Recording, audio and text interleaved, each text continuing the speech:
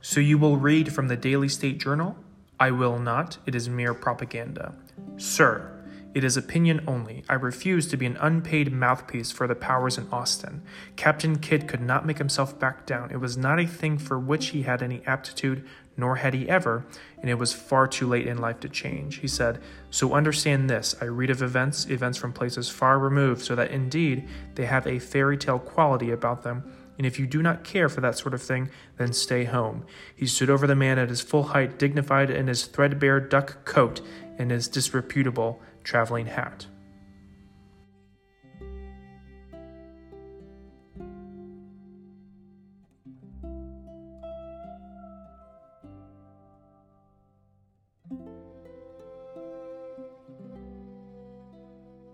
Hello, and welcome back to the Lit to Lens podcast, a safe place for folks who like the movie better than the book and vice versa. We are recording this on Wednesday, March 31st, 2021. Today we are discussing News of the World, available to rent on streaming platforms. With me to talk today about the adaptation is the Kiowa adversary and pro-Alexander Jackson Hamilton militant, Mr. Eric. Say hello to the people, E. Hello, people. I'm not sure how I feel about that, really. These names are just seem so fake. Alexander Jackson Hamilton. Yeah. And he was running against Davis. Edmund Davis. Edmund Davis. That's at least more of a normal name. But yeah, Alexander Jackson Hamilton sounds like Alexander Hamilton. Yeah. Just like a little Jackson thrown in. Isn't there President Jackson? Yeah, exactly. Yeah. So they took all the presidential names and just put them in a... He was the OG though. Yeah, I guess so. So how are you? I'm good. It's late. We've had some audio difficulties. I'm listening to myself through headphones while we do this, which is a different experience for me. Yeah. So I can't tell if I'm yelling or if I'm whispering, and I just hear myself really well. You sound really good. That's good. Like really good. Good. So I do my best talking after 9. Yeah. I don't know why that is. Just like my voice has been warmed up all day, and I'm ready to go. Ready to talk. But it's only for a short amount of time, though, right? That's right. Yes. So we got to finish quick. Yeah. Okay. So fast facts. The book News of the World was written by Paulette Giles, published in 2016, and has a Goodreads rating of 4.09 of 78,000 ratings. So very well-read book. The movie, also called News of the World, was released in theaters on December 25th, Christmas Day, and on-demand streaming on January 15th of this year, and directed by Paul Greengrass, who also directed The Bourne Supremacy, The Bourne Ultimatum, and Captain Phillips. Screenplay by Paul Greengrass as well. With Paul Davies, who actually was a screenwriter for the movie Lion.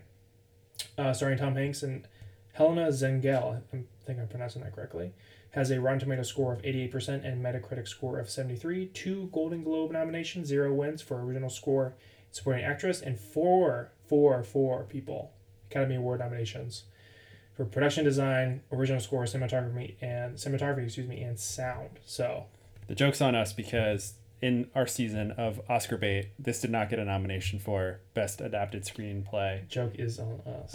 Well, that went to Borat 2, which is an adaptation of, I suppose, both Borat 1 and the character Borat as played in the Ali G show, which I don't think should count. It should not count at all. I mean, it's sort of like a cop-out, I think. Yeah. I know they liked the movie and that's why it got nominated, but that's not really an adaptation. It's not adapted. It's not adapted from anything. And I think most of that movie actually is also improv, right? Yeah, I think a lot of it. I don't think there's an actual script. No. I mean, I think they have situations that they want to get themselves in, and then they sort of just go from there. I just don't understand how you give out a screenwriting nomination to something without a screenplay. Well, as you're aware, the Academy Awards are all political, right? You got to take out ads. I guess. Can you give us a quick recap? Yeah. News of the World, a Civil War veteran and professional newspaper reader, Jefferson Kyle Kidd, agrees to deliver a girl taken by the Kiowa people 4 years ago to her aunt and uncle against her will. They travel hundreds of miles into South Texas and face grave dangers as they search for a place that either can call home. Oh, man. That's News of the World. It's interesting you mentioned the Goodreads ratings, 4.09 with 78,000 reviews. I had never heard of this book before the movie. Yep. And I just can't... Maybe the movie encouraged a bunch of people to read it. Probably.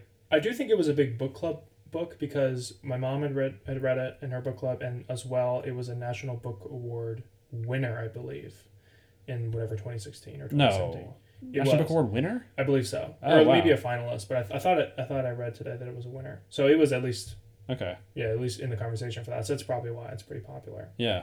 That just strikes me as a lot. Yeah, And probably a lot of people were frustrated by this. Did you talk to your mom about this book at all? yeah, she didn't like it. Yeah. So I'd be interested. Yeah. 4.08 seems very high. it seems very high. Yeah.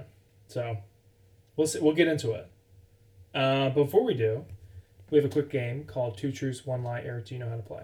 Yes. But for those listening, you'll read 3 statements. 2 of them will be truths. 1 of them will be a lie. Thank you for that explainer. Or in the theme of this movie and book, 2 of them will be fake news. 1 of them will be the true real news. Well done. Well done. So, number 1, Helena Zengel has already won the highest German film award for Best Actress, which is called a Lola in Germany. Paul Greengrass, excuse me, I keep wanting to say Paul Haggis. Paul Greengrass is a supporter of Manchester City Football Club. The only film Tom Hanks has seen more than twice that he's been in is Cloud Atlas, a lit to lens joint. Eric. These are obscure. I don't know that Helena Zengel has been in any other movies, so it's certainly possible that she could have won Best Actress. Did she win for this? I don't know. I don't know. Usually countries give out awards for their own movies, so I don't know. Okay. Could be a Hollywood newcomer and a German stalwart. That's a maybe. I feel like this Paul Greengrass is a supporter of Manchester City is meant to sort of be a reference to me, who also supports Manchester City only after they got purchased by significant oil money. Horrible. I support oil money. So that feels fake, but it also could be true. I don't know. Is Paul Greengrass British? Is that? I can't help me. I can't really help you out here. And then it would be very sad if the only film Tom Hanks has seen more than twice that he's been in is Cloud Atlas. Like, what a waste. Would it be sad? I think so. Like, wouldn't you rather watch like Forrest Gump or Castaway or News of the World Maybe not. more than once? You never know. Cloud Atlas is also long. It's just Yeah. why spend 5 hours when you could spend 4? Why spend 4 hours when you could spend 2 and just Why watch don't you yourself answer once? the question? I'm stalling. I'm gonna say that the lie is that Paul Greengrass is not a supporter of Man City. I think Paul Haggis might be a supporter of Man City. Actually, I'll have to look that up. I don't know if He that's probably true. is. So I'm gonna say that's the lie. You are correct. He is a supporter of Crystal Palace Football Club. Oh, so is he British? He is British. Oh, okay. He's born in England. Went to Cambridge, Queen's College. He's a Brit. What does being a fan of Crystal Palace say about him?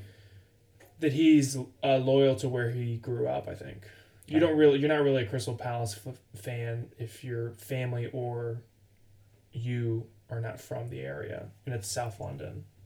Okay. So, I assume he's from there. I don't know, but that's what it says about it. It says you're more about the area. It's kind of like West Ham. It's like, well, maybe West Ham is a bad example now because they're more popular, but like they were like A local West club. London club, Yeah. or is it East London? I can't remember, but Well, West Ham, you'd think it'd be on the west. yeah, you would think. I don't but know. These English people, you never know. Everything's backwards, right? Yeah, That's true. Okay, so well done. Well, so the Tom Hanks has only seen Cloud Atlas more than once. Yeah, so that was a quote he said. I don't know. I mean, this might have been like, Is that from the Cloud Atlas episode? It's the holdover. yeah. Two Truths. I've One been Lie? holding on to it this long, waiting to do a Tom Hanks film. But I thought that was interesting because, well, we did Cloud Atlas, and like, why have you not seen your other films you've done? More than once. So many other great films, more than twice. Would you want to watch it yourself? Like, if you were a movie star like him, would you want to watch your movies over and over again? I feel like I wouldn't. It would depend how big my ego was. If I was a movie star, I feel like my ego would be pretty big, and I'd probably want to watch myself as many times as I could. Well, But if I was a humble movie star, I wouldn't. you just move on. I suppose there's something to like studying the game tape, maybe, Definitely. but But it's also weird watching yourself do Yeah. things. there's the whole like Adam Driver walked out on a NPR interview because they showed him clips of himself acting, Is that right? and he refuses to watch himself act. Really? Yeah. Interesting. So, Well, he's a real artist. So. well, so is Tom Hanks. It's also weird to listen to your voice. Yeah, I know. Like we're doing right now. Yeah, so- Okay. And Helena Zengel won a Lola Lola, yeah. for this movie or for a different- No, for a German film. I can't remember the name of it. Oh, But it sounds great. she's a winner, so It's pretty good, I've heard. And we're gonna go to break. We'll be right back. If you like what you're hearing, please rate and review us on Apple Podcasts. It'll help us find more fine listeners like you. And we are back. Thank you from that brief word from Eric. Really appreciate it. Thank you for supporting the pod, by the way. Me supporting the pod? I don't do that. You don't support the pod? No. This is news to me. I gave like an upfront donation of my time, and that's really all I've gotten out of it so far. And your time now is not worth anything. That's right. Yeah.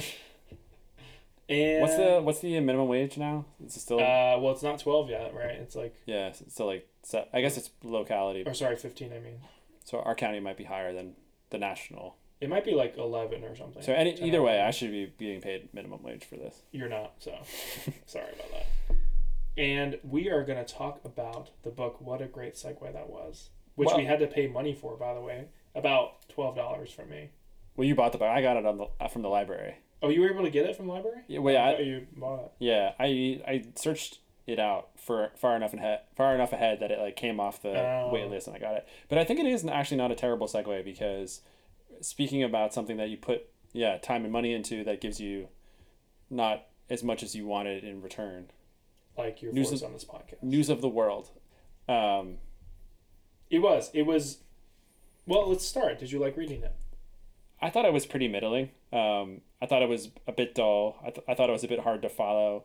I didn't really. I'm not a big fan of when authors in their books like get rid of the quotation marks and just sort of fold all of the dialogue into paragraphs. Right. Like, I know they do that for stylistic reasons or reasons of like unreliability, right? It's not quoted, so there is a sense that it's not exactly like journalistic. It's not exactly clear that's what you're hearing. And in doing that, to me, it just made it like really, really confusing. Me as well. I did not prefer this book. Like you, I thought the story was relatively interesting, but the way it was written was not to my liking, for the exact same reason that you just mentioned. I don't understand the purpose in doing this. Like, I don't understand the purpose of writing this prose like this. And you mentioned when we were talking about it the other day how it's like a Cormac McCarthy book. Right? Yeah, there are a few authors that don't use quotation marks. What is the purpose of that? Well, I think really mostly it's style. That's just you prefer to see it like that. But I do think there is an element of when you see something that's quoted, it does seem like reportage, where like, okay, Captain Kidd said this. Right. I'm putting it in quotation marks because this is true. Mm-hmm. And by getting rid of those, you're signaling that it was, I don't know, it's not quite that, right? It's not quite. It's up to interpretation or something. Yeah, something like that. Interesting. Okay, well. I mean, I imagine each author has their own purpose for it. Like, in this book, there's so little dialogue that it can sneak up on you and it can sneak past you. Yeah. And it does that quite often. I also think you mentioned like the length of this. 200 pages, it's pretty short for a novel. I almost think that it's too long. Yeah. Like I do appreciate a story that recognizes like, okay, I am this, my size is this, and I will write to my size, right? Like, I'm a 300-page novel, I'm a 200-page novel, I'm a 75-page longer short story. This book, I was like, oh, cool. It like knows that it's short, it's going to be short. And it was almost like too long for being short. Yeah. Where the novel was kind of like stuck on the road. Captain Kidd has to transport this, Kiowa captive from, say, Dallas to San Antonio, and they never really leave the road. They do a couple of times when they get accosted by people, but it's literally them on the road getting accosted by people. And they're sort of just like stuck in this linear movement. Yeah. There's no reason they can't leave the road. They just never do. So it's sort of like this, I'm going to keep throwing crap at my main character. I'm going to see how they react to it. And then I'm going to like, the next time this happens, I'm going to level someone up. You're going to get like progressively harder and harder bosses until the final boss. But they're always going to be on the road and they're never going to leave the road. Yeah. And I'm going to limit the scope of their world for reasons that are convenient to my writing. Yeah, and I mean, reading it, it wasn't all that suspenseful. It wasn't all that interesting. There were moments that piqued my interest, but I don't know. I mean, it felt like I read a 400-page novel in 200 pages. That's what it felt like. Yeah, some of the prose is pretty like purple. It's like flowery. Yeah. It's big. Here's what like the mesquite looks like. Here's what these oaks look like. Yeah. Here's like the river, what that looks like. Mm-hmm. There's a lot of pauses to tell you about what things look like. Yeah. And not a lot of action, for a better Mm-hmm. better like term, right? Yeah. Not a lot happens. Right. Yeah, I mean, And it's a lot of it is filler for something to happen. yeah. And a lot of things that do happen are frustrating because they don't make sense, or Yes. payoffs don't pay off. Yeah, I mean, some of the things in the story, like, for example, when they're being chased by three men, who are basically looking to capture, her name is escaping me now, Cicada. Johanna. And basically use her as a prostitute or whatever. And he is able to defeat them with a little girl. And the circumstances are just sort of baffling. I mean, obviously, I understand that this is like a work of fiction and stuff, but there are other examples of this where it's just like, okay, so he escapes this again.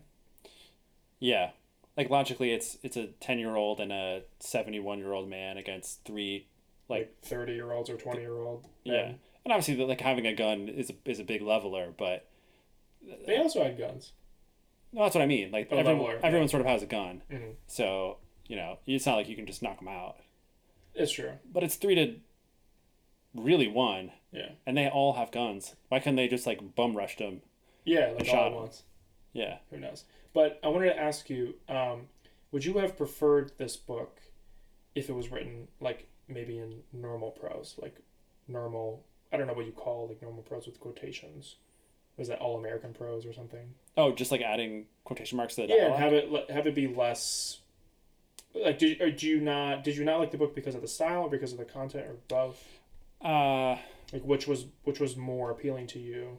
I think lacking story was more of a problem that I had. Okay. I don't really mind, the lack of quotation marks. I agree that it was a bit confusing because there's so little dialogue. Mm-hmm. You don't know when it pops up, but I think,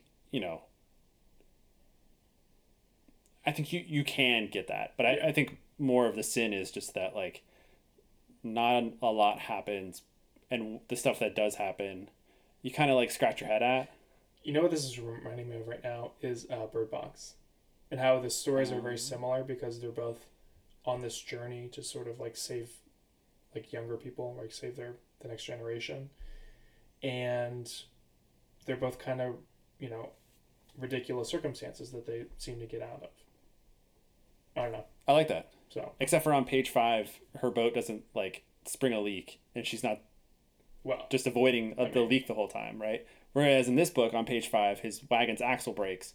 Yeah. And on page 211, the wagon's axle is still broken and nothing has come of it. Yeah, well, It's just like that kind of stuff. Like, this is the whole like Chekhov's gun. If you introduce a gun, someone's going to shoot it. Right. If you break an axle on a wagon and then drive from Dallas to San Antonio on a broken axle, you expect the wagon to like fall over. Yeah, you would expect, but listen. So I don't know. It's not like a subversion of anything. It's just more of like a, yeah. It's a convenient thing. Yeah, I wanted to make it a little bit harder, but not too hard. Right, of course. Just a little broken. Yeah. We're gonna worry about it the whole time, but it's never gonna fully break. Of course not. So I don't know. You gotta be lucky as well as good. I gave this 3 stars, and I would give it lower. If there were half stars, I would give it 2.5. Yeah, I haven't rated it yet, but I'll probably give it 3. So it wasn't horrible. It's not a horrible book by any means, but it wasn't for me. It wasn't for me either. But I'm sure you had parts of the book that you were excited to see adapted. Eric, tell me about them. Yeah, so I singled out 2 things here. There is a part early in the book. I think it's before he breaks his axle. So I think he doesn't break his axle on page 5. I think it's on page 30. Yeah. Whatever. Okay. We'll let you slide with he that. Does I thought it was interesting. There's a river that runs across like the main road he needs to travel. Mm-hmm. And this is a time before bridges. It's a time before like infrastructure. Mm-hmm. So to get across the river, he's got to take his horses and his wagon like through the water and then up the bank. And I thought it was a kind of a cool scene where he just goes in and was like yeah, like the horses are like churning, the wagon's like not gonna get up out of the water, and then it does, and I was like, oh, that's kind of cool, and it kind of shows you what the dangers of travel are back then. I thought it was a good scene setting, so I was like, that could be cinematic, right? Like someone struggling in rapidly flowing water. So I was interested in that. And then the other thing was the setup is interesting because Captain Kidd speaks English and a little bit of German. And he takes this Kiowa captive who speaks Kiowa and a little bit of German, but no English. Right. So I think the book wants you to get to a point where you feel a relationship has grown and blossomed between these two characters, but you've removed like communication from them, so they actually can't really talk to each other. So how do you develop a relationship without speaking? Well, that part certainly is interesting. So I wanted to see how they were going to do that. Okay. How that was going to work. Yeah. It helps that you have Tom Hanks, who's like, oh, okay, great actor. Yeah, and also just very lovable, right? Of course, yeah. So that does like half the work, just casting Tom Hanks. Well, so what about you? Do you have any? So definitely those things you mentioned, as well as the scene where she was trying to escape, and she was basically trying to reconnect with the Kiowa people, and we sort of got that in the movie, not really, but that was a scene I was excited for, as well as the fight scene with Almay. Just Almay in general, his character struck me immediately when I read the book. I was like, this is a bad guy, like this is a bad person. You can just tell immediately, and he proves himself to be right, or proves me right in being a bad person. So I was excited to see that interaction and how that actor would portray it and stuff like that. Spoiler alert. Spoiler alert. Not well. Not good. But those were the kind of the main things for me. Everything else was like, it's probably going to be cut and dry, like very similar. But it was a little bit different, and we're going to get into it. It was a lot of bit different. Yeah. And then why do you think this book was adapted? Well, don't say Tom Hanks. I actually was going to say Tom Hanks. I know you were. I was going to say that. That was my second one. Yeah. No, I think the first thing is we don't think have fully mentioned what Captain Kidd does. I suppose we sort of did. Like, he's a person who fought for the Confederacy and then now reads the news to people that pay him money. Correct. He goes from town to town, collects 10 cents per person, and will read them. They're in Texas, but he'll read like the Philly Inquirer. He'll read news from London, from Germany, from wherever. Hey, Timo Werner missed a bunny in this like international friendly. I can't believe you just threw that in there. You might be interested in that. What a low blow. Kind of thing. I actually wrote that down before we talked about that before. Right. So anyway, I think this like idea of reading the news. I mean, this book came out in 2016. That's an important year.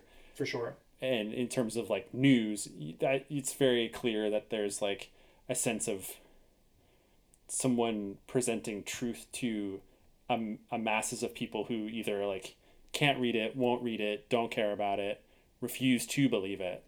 There is the whole, I mean, it's the Trump era, the post-Trump era of fake news, of finding different sources of quote unquote news. Yeah. And I think for a movie project about something other than bringing a girl from Dallas to San Antonio, there's like certainly an idea there that would be attractive to somebody. Yeah, I mean that's a great point because this has pretty clear undertones that are relevant to 2016 and 2020 and 2021 where we are now because of the Trump presidency and how he was elected and the state of the news in general, in America especially. But it's cool in the book how he does not read local newspapers for people because he wants to give them new and interesting and just alternative perspectives, which is clear that Paulette Giles, that is her perspectives, and that is like what she's trying to push through with this book, I think, right? She's probably not a Trump supporter. She's probably trying to push the narrative of you need to, see other people's opinions, right? And I think Paul Greengrass probably noticed that and was like, this might be a Tommy book or timely movie to make right now. Well, here's the thing. So I suppose he knows that like some Texas newspapers are biased, but he has no way of knowing which like Philly newspapers are biased. That's what true. If he picks a biased Philly newspaper? Yeah, I don't know. He knows less about them, so his odds of picking one that is biased are perhaps greater. Interesting point. I don't have anything. I just think neither do I. I'm just putting it out there. Yeah, I mean, you never know.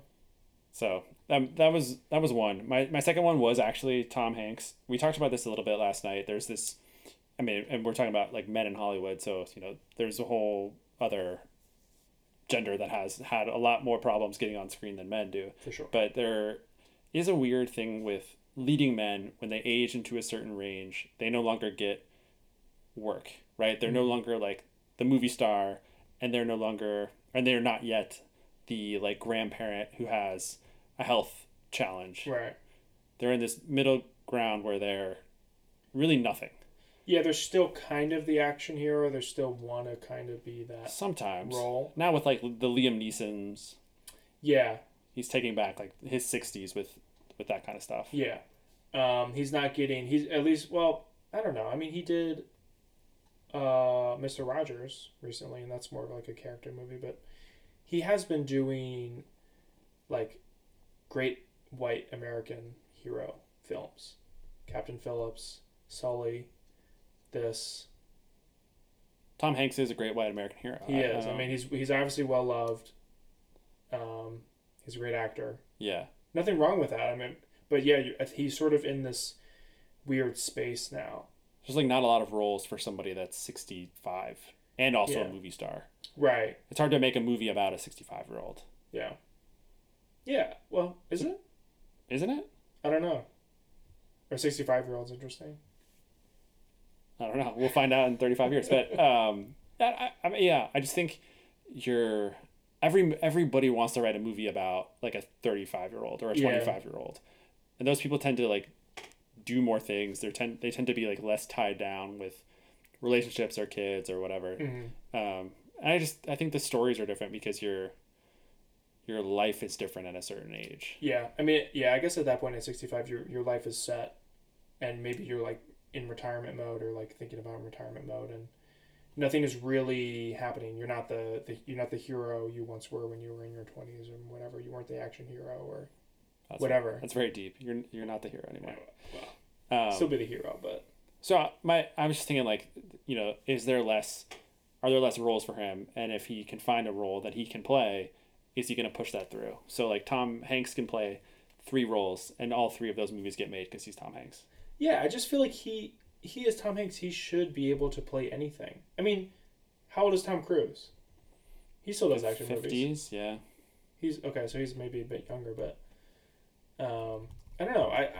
I mean, Tom Hanks has won everything. He's done everything. I personally think that this is just him. This is what he wants to do. These are like the projects that he is picking himself. Not like, damn, I got another like, white hero, like, based on a true story, sort of. Yeah, he's very interested in like, yes, history, historical, and true event sort of things. Mm-hmm. So what do you think the age difference is between Tom Cruise and Tom Hanks? I have it, so I know. I'm not gonna look. I think 10 years. It is 6 years. Oh, okay. Tom Hanks is 64 and Tom Cruise is 58, and yet Tom Cruise is still flying off of airplanes and stuff. Buildings. Yeah, he's crazy. So Tom Cruise drinks his milk. His bones are still strong. So who is Tom Cruise in his own category then? Like his own separate category? I mean, what does Tom Cruise do? He does Mission Impossible movies, and that's really it. He does big global. But he movies, does one kind of movie that only he can do. But Tom Hanks does like American movies. Yeah, well, I feel like Tom Hanks is more part of Hollywood. Like, because Tom Hanks will go to the Oscars, he'll be in movies that are nominated for Oscars. Tom Cruise like shows up every July and is like, I'm Tom Cruise and watch me, scale the Burj Khalifa. Right. I did this without a harness. It was pretty great. Yeah. I mean, he's kind of a badass for doing stuff like that. Yeah, sure. But he's not like, he's sort of his own bubble of what gets produced. Yeah. He doesn't make like normal movies anymore. He's made a couple in recent years and they've all done like terribly. And now I think he's just like, I'm going to go jump out of a plane. What is he? He's trying to like jump from space. Yeah, I heard about this. Like Elon Musk and him are trying to make like an actual space movie. I'm sure. So He's trying to push the limits, baby. I'm not a Tom Cruise guy, but I feel like you're shitting on Tom Cruise here. No, I'm just saying that Tom Cruise and Tom Hanks are very different. They are very different. Tom Cruise doesn't play 58. You know, he plays like 45. That's true. He plays down, whereas Tom Hanks plays up. Yeah. Yeah. Stuff. So. What about anything else? So that was it. Did you have anything for that? What was my question? Why did they adapt this? Oh, why did we think it was adapted?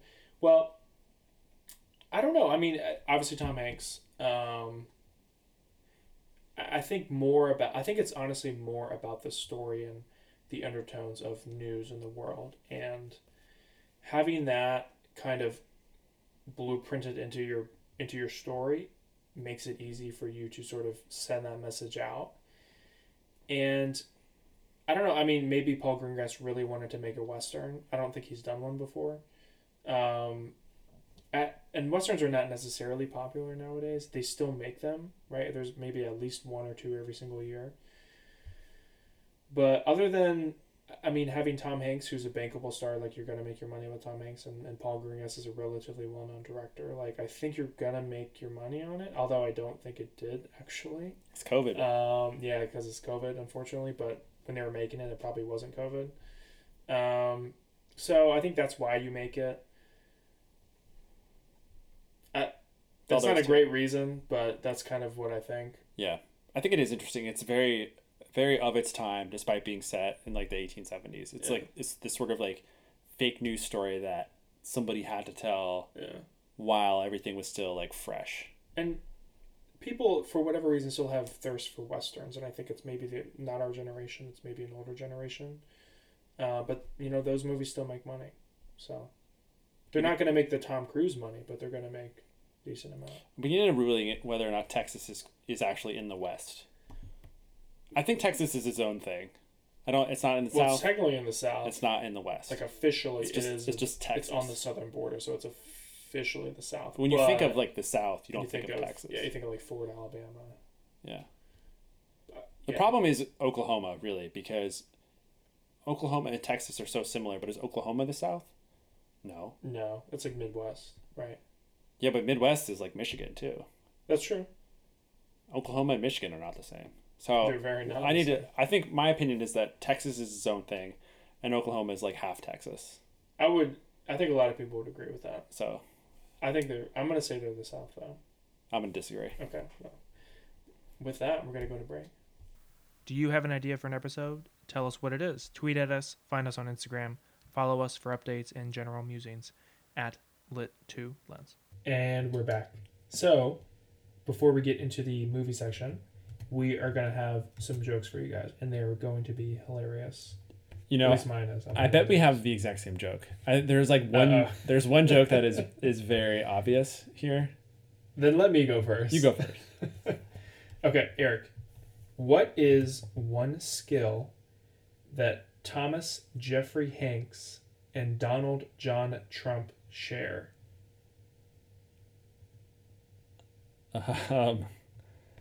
They both got COVID. Oh, wow. That's not a skill, but that is true. I don't know. Starting an insurrection. Oh, I like that. I should have... Say it again. Let the people... No, let the people like clap and laugh. I'll throw the clapping. That's my fault. I haven't been on sitcoms very much, so No, I don't leave room for the joke. Yeah, that's all right. That was a good joke. Thank you. Okay. Did you know that his middle name was Jeffrey, by the way? Thomas Jeffrey. I did not. TJH. TJH. And then... Donald John. And then another friend of ours has the same letter as his middle name. Yeah. Yeah. So... Jay is a common middle name, I think. It must be. I don't know. Okay. What did Johanna say to Captain Jefferson Kyle Kidd the first time they met? Nothing, because you can't speak English. I am the captain now. Oh, that's pretty good. That's not bad. That's my low hanging fruit. I think the setup was not as good as it could have been. Yeah, but that's okay. Next time. Yeah, I mean, that's why we have other episodes, right? So I think we're both winners on that one. Yeah, those are pretty good jokes. Yeah, pretty good. Eric, I know you liked the joke, but did you like the movie? No, I did Why? Why did you not like it? The book was frustrating and the movie was doubly so. I don't understand it, but like inexplicably, nobody in this movie could act. Yeah, it was weird. The guy who played Almay, who you mentioned, I'm like very confident that I could have acted better than that. Yeah. And you've seen me act. I have seen you And act. people have seen me act, and it's not good. Yeah. That guy, I think, legitimately was worse than I was. He was pretty bad. I mean, I could barely speak out loud, and this guy, I mean, he had one moment where he like kind of laughed. Or no, that was the other guy. yeah, Yeah, that was I another can't guy. remember his name. Sorry, but yeah, he was just horrible. I mean, It was just depressing. Like that would be a great role, like a scumbag role for like a B level or C level actor, and like I don't know who this guy was. yeah, there's one other real actor in this movie, Billy Camp, the guy at the very end in San Antonio. He's a real actor. The Queen's Gambit. Like I've seen him in things. Everybody else I've never seen. Yeah, I don't understand what this like Tom Hanks can't bring the boys to the yard to fucking act in his movie. maybe because he had COVID, everybody was trying to stay away. So, maybe. I'm thinking this was before COVID. Yeah, But it like, was. you know, this Helena Zengel Golden Globe nominated actress, not good. Yeah, what? Okay, honestly, like this, we need to have this conversation because she was not good. Okay, she was fine. Okay, She's she also a was fine. child, so let's couch it with that. Like, Yeah, we're gonna be mean to so- her. Okay, but she's a kid. I don't want to be mean to children, but let's just be honest here. She was not incredible. She wasn't stunning with her performance. She wasn't like groundbreaking. Like when, I'm forgetting her name, but the girl who was in the Western, Haley Steinfeld. yes, thank True you. Grit. I should have known her name, but she was in that role. She became a star because she was actually really good in that movie. Yeah. People are hyping this performance up, and I'm going to tell you, and Erica's going to tell you that it is very overhyped. Yeah, I feel a bit like just wanting to yell like Stephen A. Smith. I remember when Kwame Brown got traded from the Lakers to the Memphis Grizzlies Yeah. for Pau Gasol, and Stephen A. Smith, they asked him like, "Oh, the Lakers gave up Kwame Brown," and he's like, "Kwame Brown is a scrub. Like, why would the Lakers care they give up Kwame Brown?" That's how I feel about this movie. What happened? Why is like there's nothing good about this movie. The story sucks. Sort of sucks. They purport to have like big ideas. None of them make any sense. None of their ideas are clearly presented to you. Mm-hmm. We don't know if the Kiowa are good or bad. We don't know, we don't really understand Kyle Kidd's personal life, his personal demons. We don't get why he does certain things. It's very unclear, his past. I mean, you see the scars on his back, and they mention that he was in a war, and then you mention that he has like a family, but you don't know really anything about it.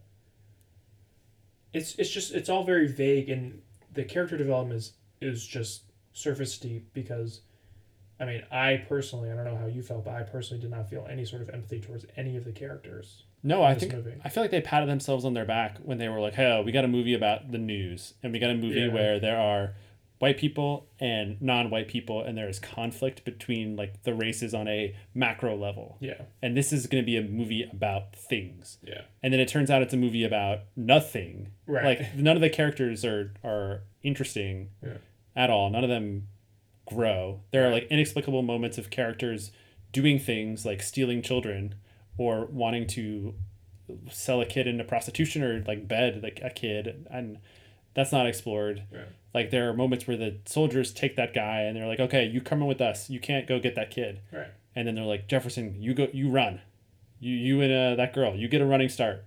And then like they count to like 5 Mississippi and then let fucking Almay out and chase after them. It makes no sense. I mean, there were the logic is like so flawed. There were moments in this movie where I think, especially towards the end, because at a certain point I just was frustrated and I sort of gave up and just sort of laughed out loud when the Sandstorm. I don't even know if they were Kiowa. They were Native Americans. They came out of the sandstorm, and it just didn't make any sense because they're just walking in a sandstorm as if nothing happened. Like, yeah, I forgot you about weren't this. walking in a sandstorm just now. Like, you guys are fine. Like, this is, and then they just give him a horse. They give them a horse for no reason. They just, hey, can we have your horse? Yeah, cool. All right. What are we doing? Yeah. Well, the What's thing was, happening? they were wandering in the desert, and they were about to like, they needed water. Will. Yeah, they needed water too. Like the girl had collapsed. Tom Hanks could barely hold on. And they gave him a horse. How is he supposed to get on the horse? He has no power. He's dehydrated. How was he gonna get on a horse? Listen, I need to move on to the next section before I get frustrated. So, and there was a couple of things when we were watching it together last night. We were just like, this is so bad. Yeah. Was it literal, loose, reimagined compared to the adaptation? I think I want to say loose. Although I think you can make the argument for a reimagining, but ultimately it is a story about a captain bringing a former captive from the place she's found to her aunt and uncle in San Antonio. Yeah. Right. So the framework is there. I think within the framework, and we'll get into it, have reimagined the ending quite heavily. But I think you would look at this and you would recognize it. Yeah. More or less. I think the beginning and end and like the overall structure of the movie is the same as the book. I wouldn't go as far to say it's a reimagining, but I would say it's certainly loose with how they get from A to Z. Yeah. So. And like why what happens. Yeah. And what that means for the captain and the former captain. The captain and the captive. Captain. Yes. So let's get into the differences here. We have 3 main differences that we're going to dive into, and then some rapid fire differences that we're just going to power through, and we're not really going to delve into. Yeah, like a horse falling over a cliff. We're going to power through them. That doesn't really make sense. That doesn't really make sense, but I see where your head's at. Okay. I appreciate the effort. Yeah, if I was better at this, it would have made more sense. So, number 1, how Captain Kidd comes to possess Johanna, excuse me. Yeah. So, in the book, there are 3 like ranger types who essentially rescue her from the Kiowa, right? Yep. And they come to Kiowa. Sorry, they come to Captain Kidd at a reading and say, "Hey, we have this kid. I know you live outside of San Antonio. This is where she's going. Can you take her on your travels?" Right. And he's just sort of like, "Yeah, what's in it for me?" And they're like, "Well, you can have our reward, which I think is like $50 or something like that." Yeah, something. There's definitely like a monetary reason that he takes her on. That's the book. In the movie, those rangers are cut from 3 to 1. The ranger is, before the events of the movie, killed and hanged. Yeah. He's a freed black man. Yeah, and they're black in the book too. Yeah. He's hanged on a path. Captain finds him, finds the girl, takes her in, gives her to he's trying to give her to the army because like a missing child sort of situation. And the army's like, we can't take her. The guy that deals with kids is like actually 3 months away. Yeah. So he's like, he's on the other side of the river. He's like 3 months. He's like, he'll be here in like 3 months. Yeah. So just wait or just take her. Yeah. And he's like, all right, well, I'll just take her then. And so he does decide to take her, but he's also doing it without monetary gain. Yeah. He doesn't serve to get anything out of this. So about this difference, I mean, I think the stark difference for me is that they hang the black man. Yeah. I forgot his name. But they hang him in the movie. And he's got a little taped sign to his chest, right, that says like, this is white man's country or something like so that. it's clear that the Native Americans or the Kiowa or any other Native American tribe didn't pursue or cause this to happen. So they're introducing sort of in the movie they're introducing racial divides at the very beginning, whereas in the book it doesn't really get into the racial tensions between whites and African Americans or anybody really, right? Just I guess a little bit with the Native Americans and the Kiowa, but this is like a very stark. This is white versus black, right? But in the movie. Yeah, I agree with you. You're totally right. But it doesn't really do anything with that, though, right? Like after that, I mean, there are a few other black characters, but there's no reckoning major. In any way. Yeah, there's no other like conflict or tension. So, I think they just sort of threw that in there to sort of like it probably is period truth. Probably, truthful, yeah, right, yeah. But I mean, just to sort of steer away from the book in that sense. I think you're adding a bit of like.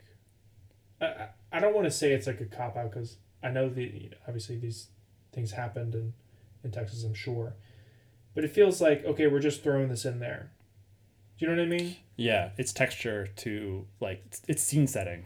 Yeah, as opposed to just keeping it like straight with the book. Like what's the advantage of throwing that in there to cause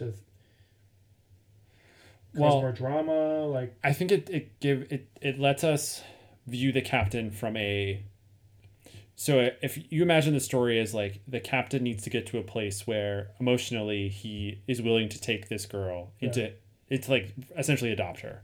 Right. I think it puts you closer to that finish point where he's not taking her because of money. He's just taking her because it's the right thing to do. Yeah. So I think for that reason it pushes you in that direction a little bit. Yeah. Earlier on, I guess. Yeah. You sort of get the sense that he is reluctant to do it, but he's not like a bad person. Yeah, he's not gonna say no, essentially. Yeah. Okay. And then Captain Kidd's family situation. Yes. So it's a bit vague overall. I would agree with that. In both mediums, but as best as I can understand it, and you can jump in if I'm wrong. We'll see. I believe in the book, he has a wife and children. Right. His wife is passed. His children are still alive, and that side of his family lives in Georgia, in Atlanta specifically, I think, because it's mentioned that it's talked about like General Sherman burning through Atlanta and like sort of burning up their house over there and how they're in dire financial straits because of what the Union Army did to their like living arrangements. He is actively trying to have his children move to San Antonio with him in the book, but they cannot afford it, and they also can't ford the Mississippi River. So they are financially and physically unable to come. Right. But he wants them to be with him. But he is without family, though he has family in a different state. Yeah, they're separated, they're estranged. Yeah, and his wife has passed on. Right. In the movie, his wife is dead. Mm-hmm. He still wears his wedding ring. Yeah. But he doesn't have any kids, as far as I understand it. Yeah, I mean, I don't recall any mentioning. I mean, even looking over the plot again, there's no mention of the children. So if they do mention it, it was very brief and it was unimportant, as it was at least not nearly as important as it was in the book. Yeah. I just wanted to bring this one up because it is maybe a bit tied to the first difference we talked about, which is Captain Kidd needing to be not quite redeemed, but like needing to be in a better light. Like in the book, you don't have to like him in the book, and it's very easy to read him in a way that's not flattering. Right.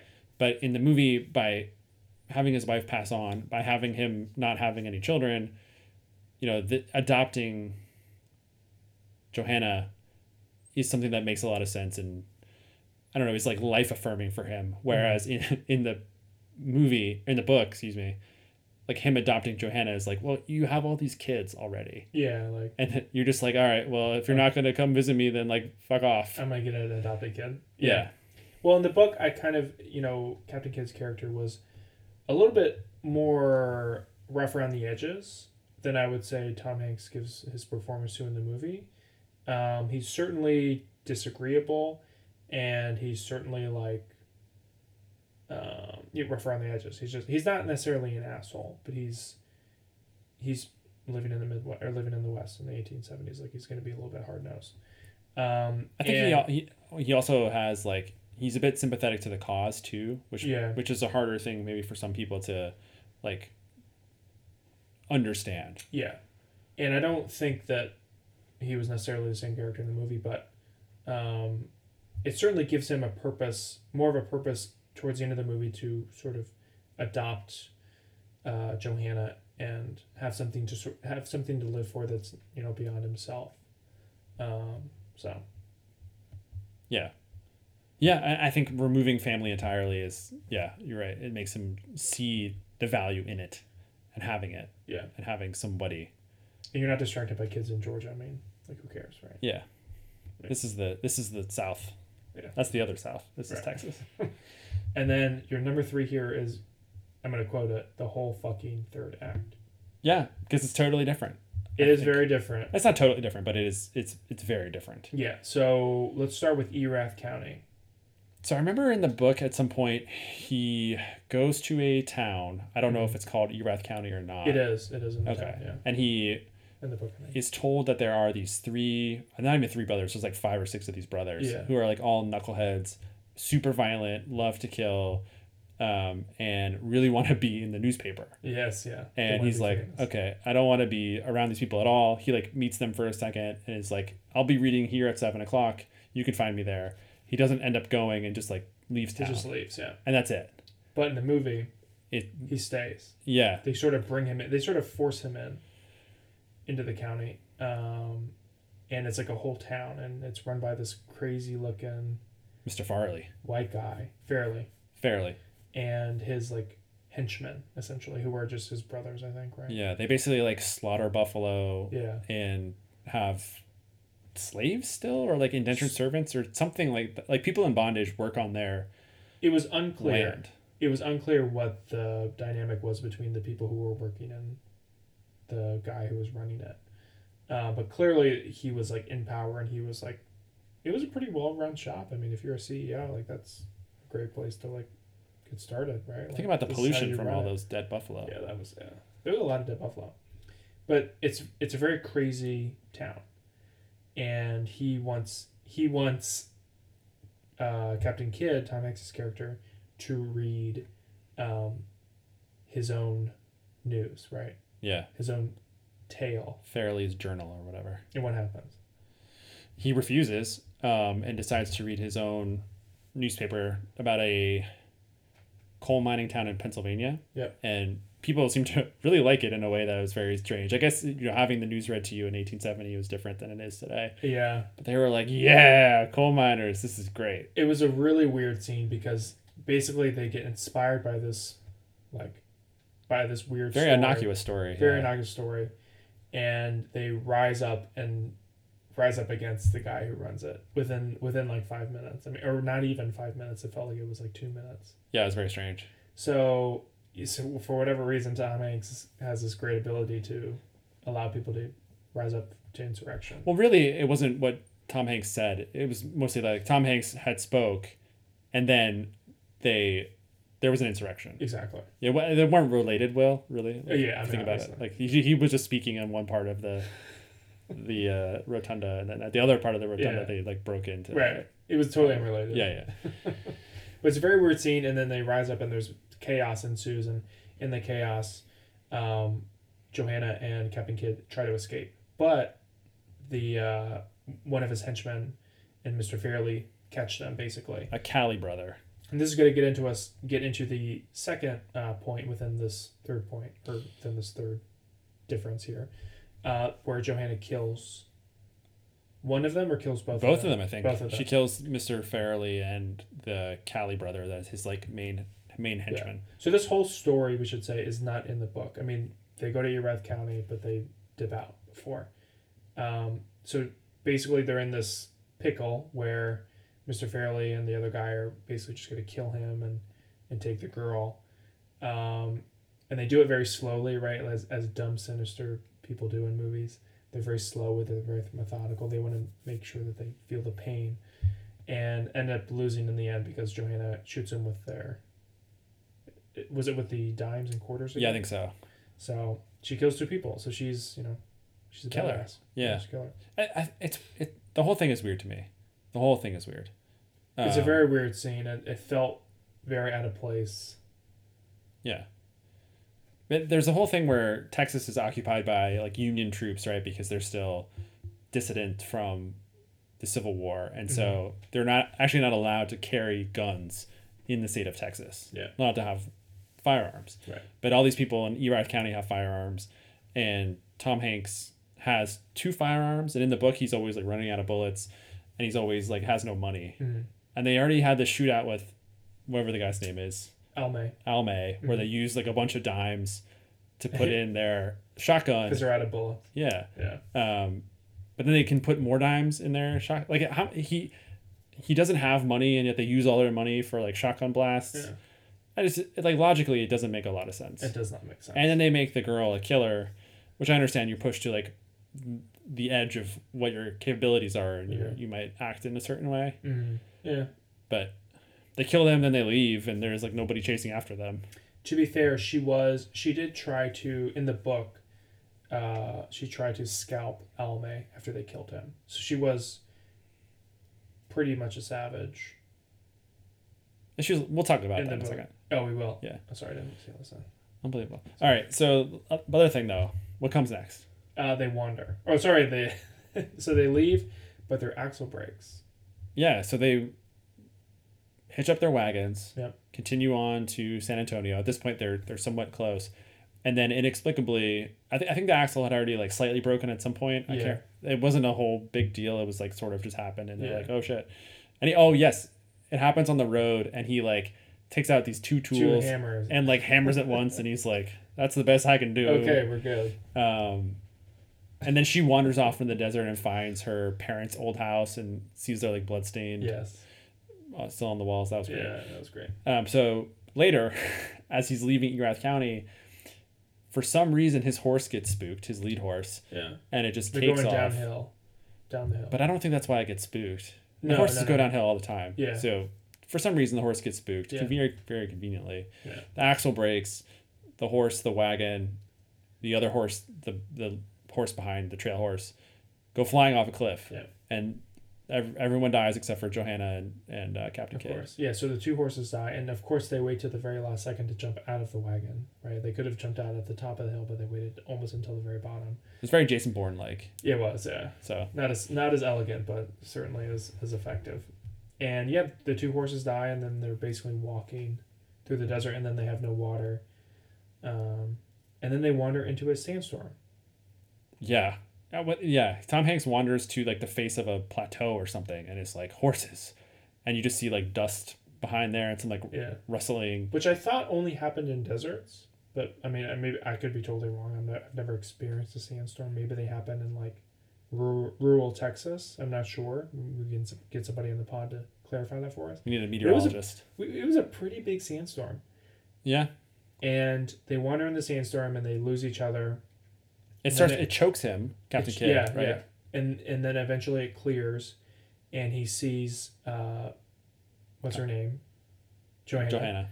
Um, Yeah. and Why she- is that such a hard name to remember? I don't know. know. It really is. I keep wanting to say just Cicada because that's her like. Kiowa Kiowa name. Yeah. But she finds either Kiowa or another Native American tribe, and she's talking with them, and then they're like, "Yeah, okay, cool," and they give her a horse. Yeah. And it was just weird because they seemed fine. They were just walking through the sandstorm, and they were just like, "Yeah, this is cool." Yeah. Tom Hanks is like choking on the like particles. Yeah. Maybe that's because of the COVID. I don't know. It's probably But the Kiowa can just walk through a sandstorm and they're totally fine. They can have horses walk through it who are totally fine too. Yeah. Like logically, it doesn't make a lot of sense. It doesn't. And then I might want water in that situation. Obviously, having a horse is also very valuable. But It was just like they're given I a just horse and laughed they because left. how great is this? What a coincidence! Yeah, it is a coincidence. And it's very weird. Yeah, a lot of the plot is just very coincidental, very Yeah. convenient. We need them to lose their horse and their wagon, so let's just have the horse get spooked. Horses get spooked, Of course, yeah, all the time. Only Just- in the third act, though. Not in the first act. The horses don't get spooked. Let's get into the rapid fire differences. Yeah. Eric, what's Okay. the first one? So you mentioned this a second ago, but Johanna is less wild. Obviously, she's been a captive for 4 years. In the book, she comes back and doesn't fully understand European American society, and has a lot of trouble acclimating. In the movie, she is like that too, but less so. Like the worst thing she does is like eat soup or stew with her hands. Yeah, that was like weird, but it wasn't like as crazy as it was in the book. I mean, she tried to scalp a guy as a 10-year-old Yeah. in the book. That's like, okay, that's a little weird. Yeah. That's actually weird. But she was more like she would scream and she didn't want to have her dress put on, and she would make, funny faces, but it wasn't, I don't know. It wasn't enough for me. Yeah, it's silly because in both, like, she's not quote unquote fixed by the end. Right. So Right. why not start her from a wilder place, more realistic wilder place? Right. And because at the end she's not going to be fully like Euro anyway. Yeah. She probably never will be fully Euro again. No. So why not just like lean into, I don't know. That's a confusing one for me. Yeah, I mean, I feel like it was sort of fake wild. Like, oh, I'm gonna scream and I'm gonna. It was like Golden. Throw a It was like Golden tantrum. Globe wild, not like Oscar wild. Wow, that's pretty good. Okay. The role of the Kiowa. So, this is another one. In the book, the first night she's taken with Captain Kidd, she tries to escape while he's reading the news, and runs to a river, and she sees across the river. We assume are a group of walking Kiowa, and she yells at them. She tries to get their attention, and they end up firing on her and Captain Kidd when he eventually comes to save her. So there's like a menace to what they can bring. Right. In the movie, that exact same scene happens, except for they don't fire on her. And then later, we just talked about the sandstorm. They come and they gift them a horse. But there's also moments where they show, her parents' old house, and you can still see their like blood on the walls. Yeah. And you're like, okay, so, the Kiowa are at once violent and like giving. Yeah. But in a way that's not fully explored, other than just like presenting it to us 3 different times and having nobody like really fully like interact with it or process it. And it's very tertiary. I mean, we don't interact with any Native Americans or Kiowa in the entire movie, right? Like, why not bring them closer?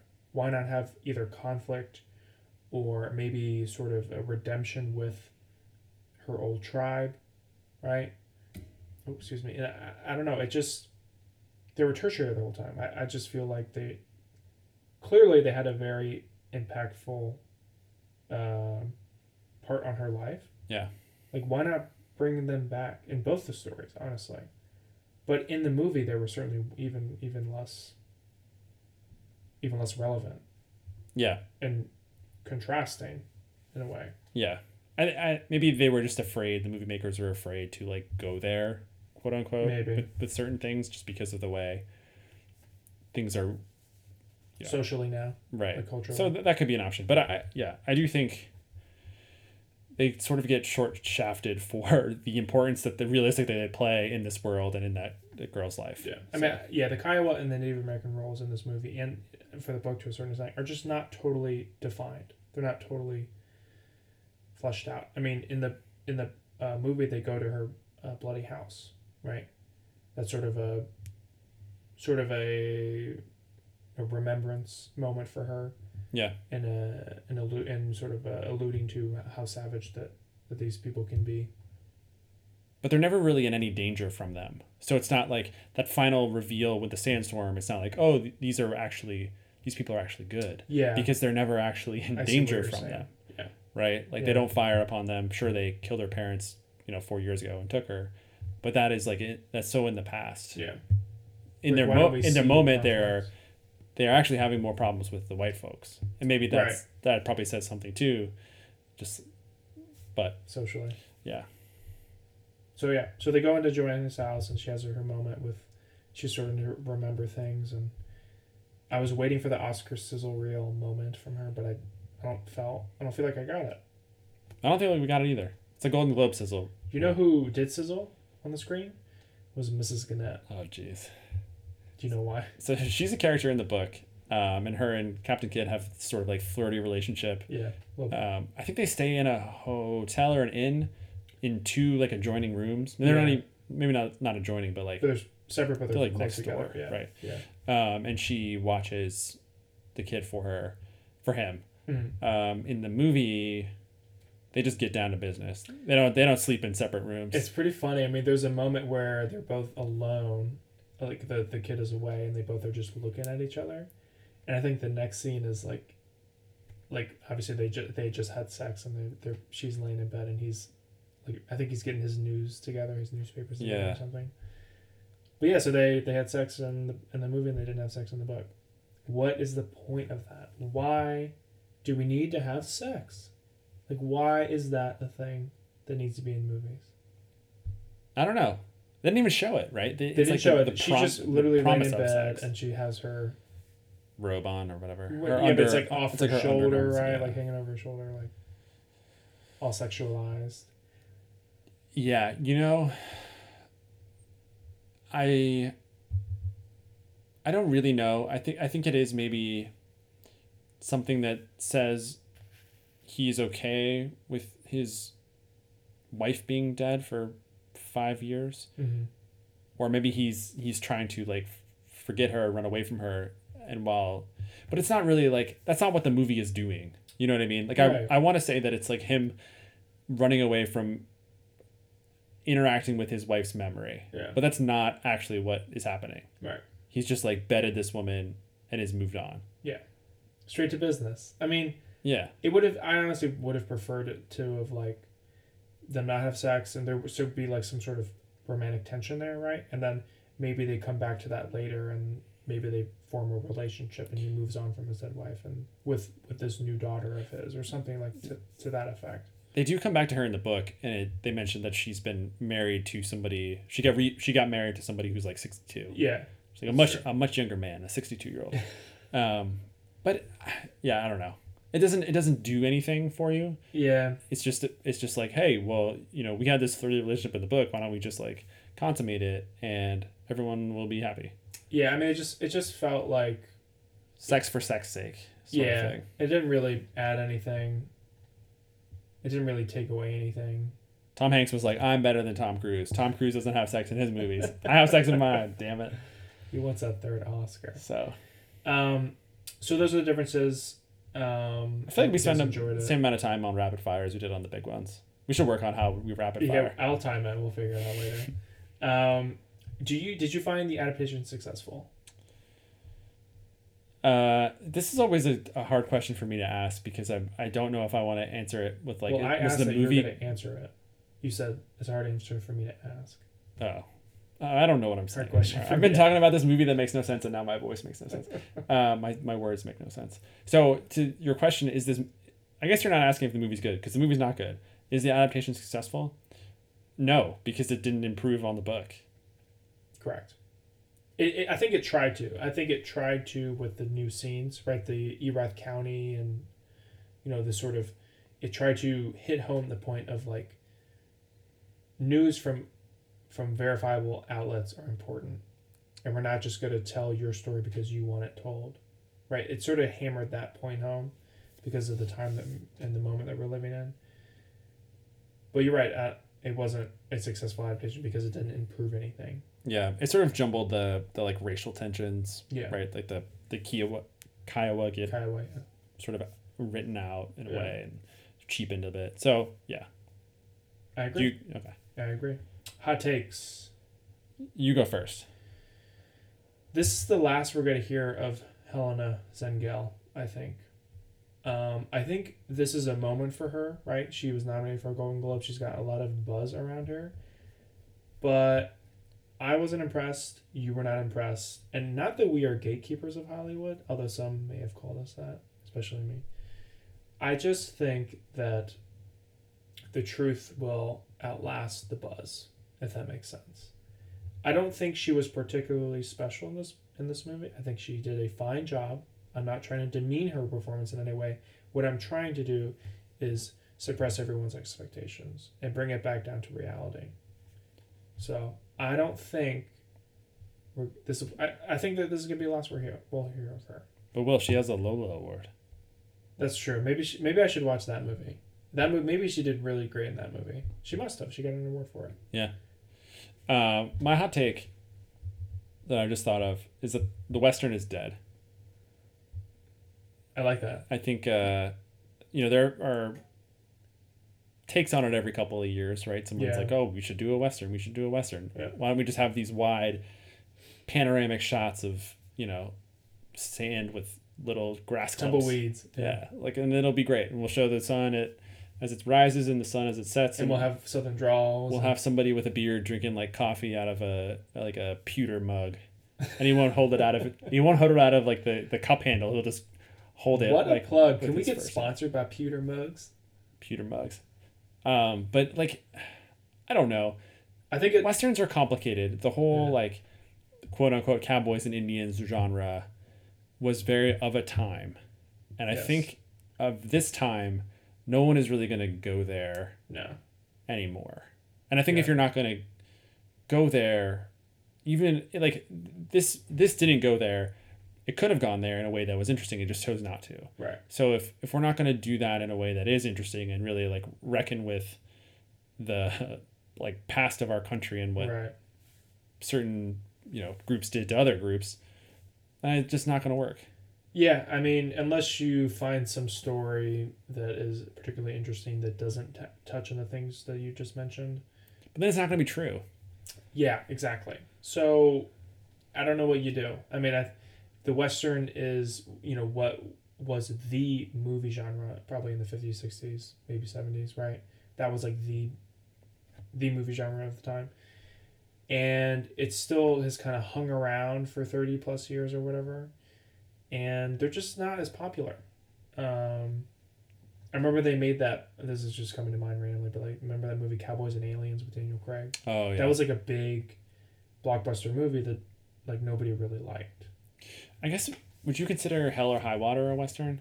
I get It's like a modern Western I would. movie. So Yeah, I would consider that. that's like Western. financial crisis time. Obviously, there's like Yellowstone, and I guess the guy that wrote Hell or High Water has a whole network on And they're Paramount Plus now, basically. does he? He's And they're Robin Banks, so like that's a Western yeah, crime. story. Yeah. So Maybe the Western just needs to change. it just needs to modernize and be reimagined, I think, sort of like Hell or High Water and maybe others that we're not thinking of right now. But yeah, so Yeah. maybe it's not dead. There you go. Or It's unless just you changing. say it's dead. My hot take is that it's dead. Okay, it's So, dead. Eric said it's That's dead. that's the way to do a hot take, right? That's fair. You have to stick to you say something and you stick to it. Okay, I'm glad you stuck to it. Like when I say Timo Werner is bad, forever that will be Listen, give my him- position. Give him time, okay? There you go. Okay, movie or book? Book. I know it's not close. I think this is one of the worst movies I've seen in a very, very long time. Yeah, I agree with you. I can't believe this had 88% on Rotten Tomatoes and like 73 on Metacritic or whatever. Yeah, I mean, the only thing I can think of is, and here goes my tin hat, like my conspiracy theory mind, is that studios pay out to these reviewers, right?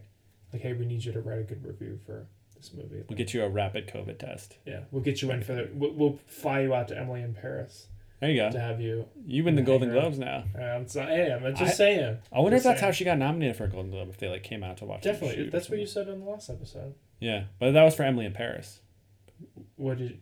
This is news of the world now. I Yeah, wonder yeah. if they like came out. Maybe they like Tom Hanks like signed something for them, and was like, Helena Single, vote Helena Single on January 6th. It all Oh, feels well, fishy. yeah. It all feels fishy. And then, what will you remember from the book, if anything?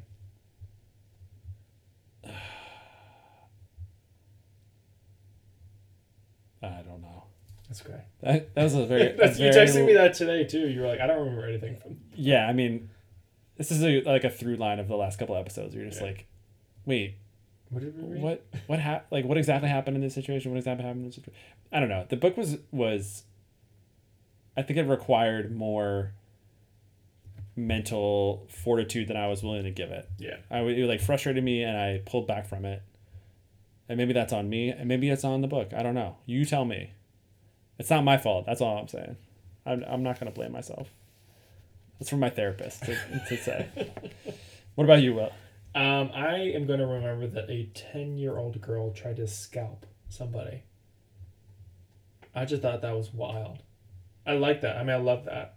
I mean, this girl is so entrenched in her Kiowa lifestyle. She just killed this motherfucker, and now she's gonna scalp him. Just badass. I don't know. Yeah. It was badass. Yeah. So that's what I'm gonna remember. All right. What about the book? I'm sorry, the movie. You go first on this one. So that apparently, so I'm gonna remember the sandstorm, and that apparently Native Americans or Kiowa or whoever that tribe was in the movie are completely unperturbed and unaffected by sandstorms. Totally unaffected. They weren't coughing. They just continued walking as if nothing had happened out of a sandstorm. That's right. They didn't have masks on. Okay, this isn't 2020. This is 1870. And they were totally fine. Yeah. Is this something that I don't know about Native Americans or Kiowa people? That Well, the they're- horses were fine too, so it's a whole, and maybe it's just the traveling party was like unaffected by sand particles in the air flying at high I've speeds. never personally been in a sandstorm, but I would imagine that it would be horrible. Yeah, I think people die.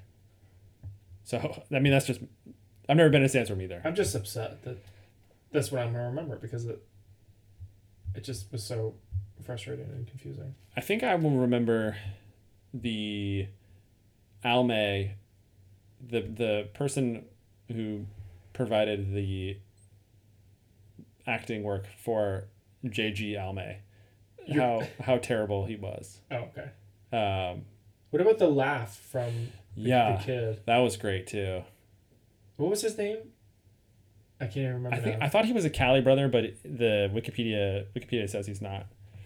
But yeah, he is like traveling with the Calis, and then decides that he likes that story that they told about the coal miners in Pennsylvania so much that he was just gonna up and change his life. Yeah.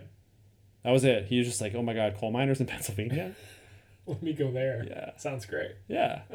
Blue wall and all that stuff. You know what I mean? That was very confusing. And so Will, your point is like, at some point he said goodbye to Tom Hanks and the kid, and was just like, you take my gun, I can get another one real easy. Ah!